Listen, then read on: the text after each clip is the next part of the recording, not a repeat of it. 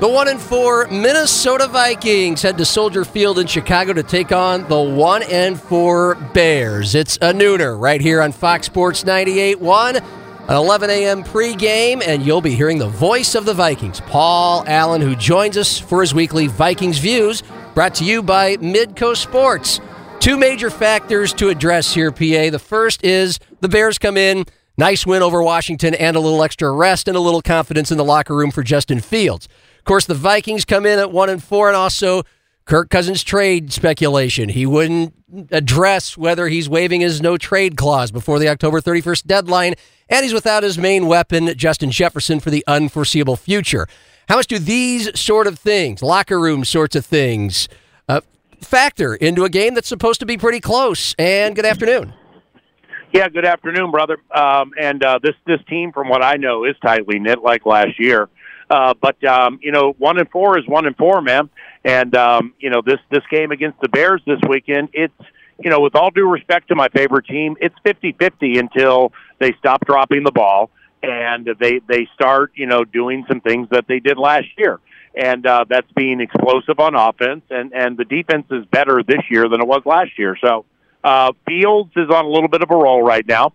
And Justin's passing the last couple of games has at times been quite good. So weather also could be a factor in this game. Rain being about 65%, and it's definitely going to be windy. So when it comes to Kirk and the future of Kirk Cousins with the Minnesota Vikings, I take Kirk at face value and absolutely believe him when he says he wants to finish his career with the Minnesota Vikings. But, there are going to have to be terms that come together mutually between team and player.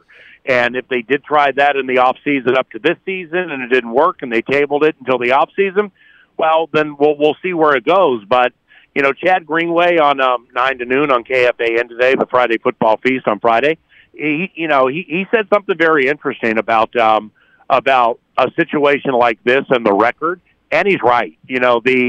The more the team loses, the more difficult it's going to become from a human nature standpoint for Cousins to not think about this.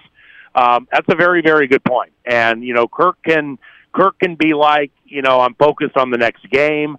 Kirk recognizes wherever he is, God has him there. That's for a reason. That's very important to Kirk.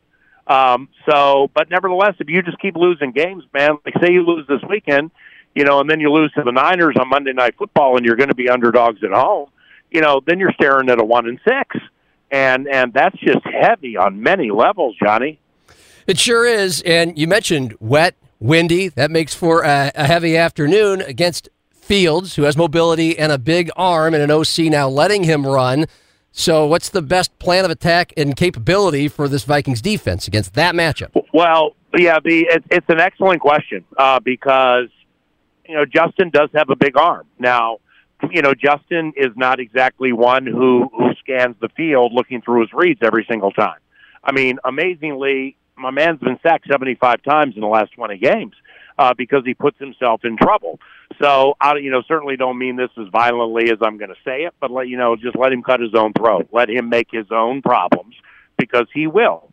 And Flores' defense is generally pretty good at doing things like that. They did it with Jalen Hurts early in the game at Philadelphia, and to a man, I've never seen Jalen Hurts for two possessions more confused than I saw him on that Thursday Night Football game.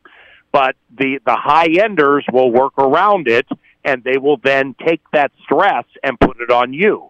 Well, the question is Justin good enough to do what I've seen Jalen Hurts do to the Vikings? And back to the wet and windy thing, nobody in the NFL more reliant on their passing game than the Vikings, and there's no Justin Jefferson. How does that change the complexion of the offense? What about the Chicago Bears defense? Makes things easier or harder? Well, see, O'Connell has an advantage into this game despite not having Jefferson because so much of the coverage was predicated on handling Justin, and then the sneaky coverage was handling TJ. Well, now that there's no Justin, do defensive coordinators look at it? Eberflus, the coach for the Bears, he's the defensive guy.